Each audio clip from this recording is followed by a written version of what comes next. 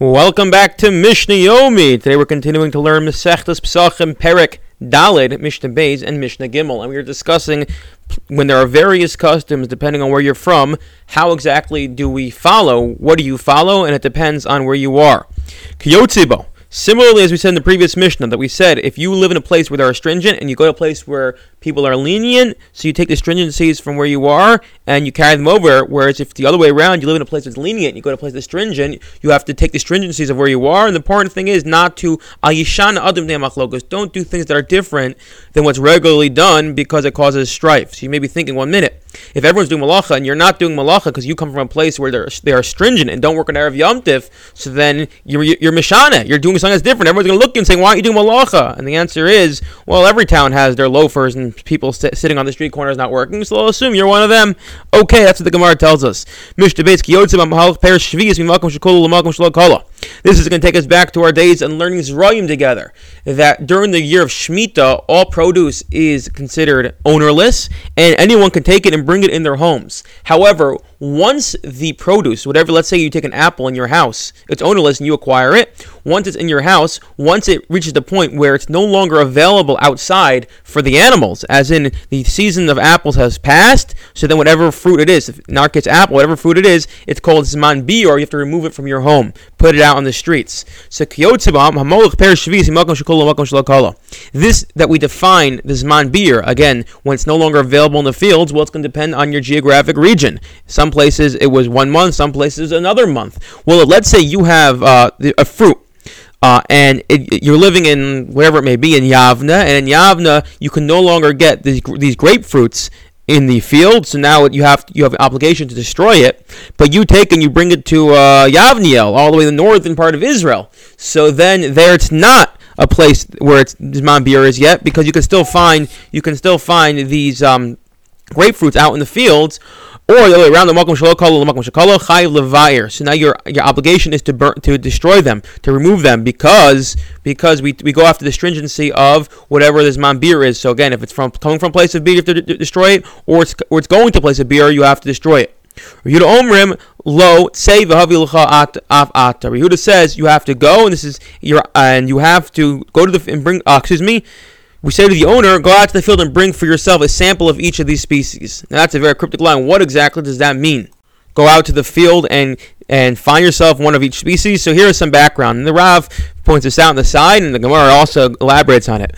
Here's the case. You have a barrel, and back in the day they didn't have a way of keeping things cold and keeping them refrigerated, so things would spoil right away. How did you store it? So you would pickle things. You take a barrel and you fill it with 3 different species. Now, one of these species, the Zman Biur for it, happens before the other 2. As in, let's say you have cucumbers, tomatoes, and olives. Why not? I don't like olives. But okay, for the argument's sake, you have olives. And the pickles, or the cucumbers that is, this Zman Biur comes. So now you can't eat the pickles, but what about the other 2? So the Tanna Kama says, actually, the way we look at it is now that's one big dish, we go after the latest Zman Biur. So whichever fruit or vegetable in this pickled barrel has the latest Zman Biur, that becomes a Zman Biur for all of them, and therefore you can even eat the pickles. Rehuda says, no, he disagrees. Rehuda Omer, say v'havi lecha af ata. Go out to the field and bring for yourself a sample of each of these species. I.e., if you cannot find one of these species in the field, then you have to remove that from the mixture and declare it ownerless, as in the Zman Biur now comes for that one. Obviously, there's going to be a third sheet, which is not mentioned in the Mishnah, is maybe what you can argue, once it's all pickled together, it all becomes one big mixture, which would mean that part of the cucumber juice is now in the olives, and part of the olive juice is in the cucumbers, and part of those are in the third vegetable, the peppers, or tomatoes, and therefore we will say that you have to get rid of all of it, because now the Zman Biur applies to all of it. But the Mishnah is now just talking about these 2 sheetas, Tanna Kama, who says we go after the latest Zman Biur, and Rabbi Yehuda, who says no, we have to remove from this mixture what any vegetable whose Zman Biur has passed. Okay.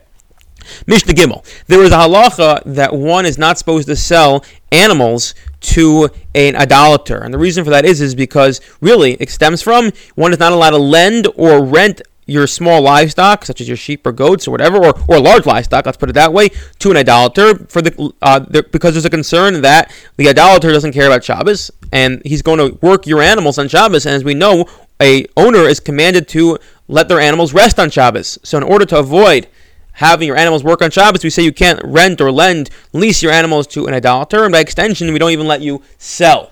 Says our Mishna, there's going to be the debate is there are differing customs about how far we take this. So if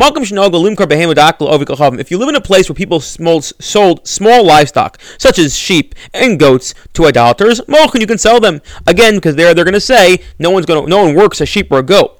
If you live in a place where the custom extended so far as to say we don't even sell any sheep or goat, even small behemoths, you cannot sell them. You can't say, well, they do it over there, so I'll do it over here.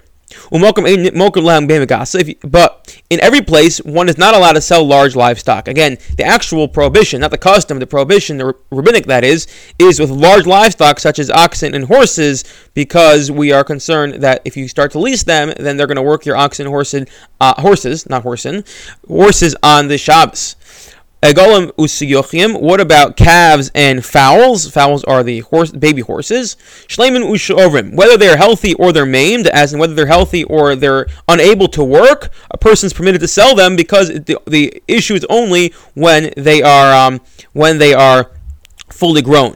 Yehuda says no, you can only sell the maimed ones, but you can't sell those that one day could actually go to work. And Ben Beser comes along and says actually a horse one is allowed to sell because horses people don't do forbidden labor with, rather they just ride them, and that's only rabbinic, that's not biblical, and therefore he allows you to sell horses. I wish you all a wonderful day.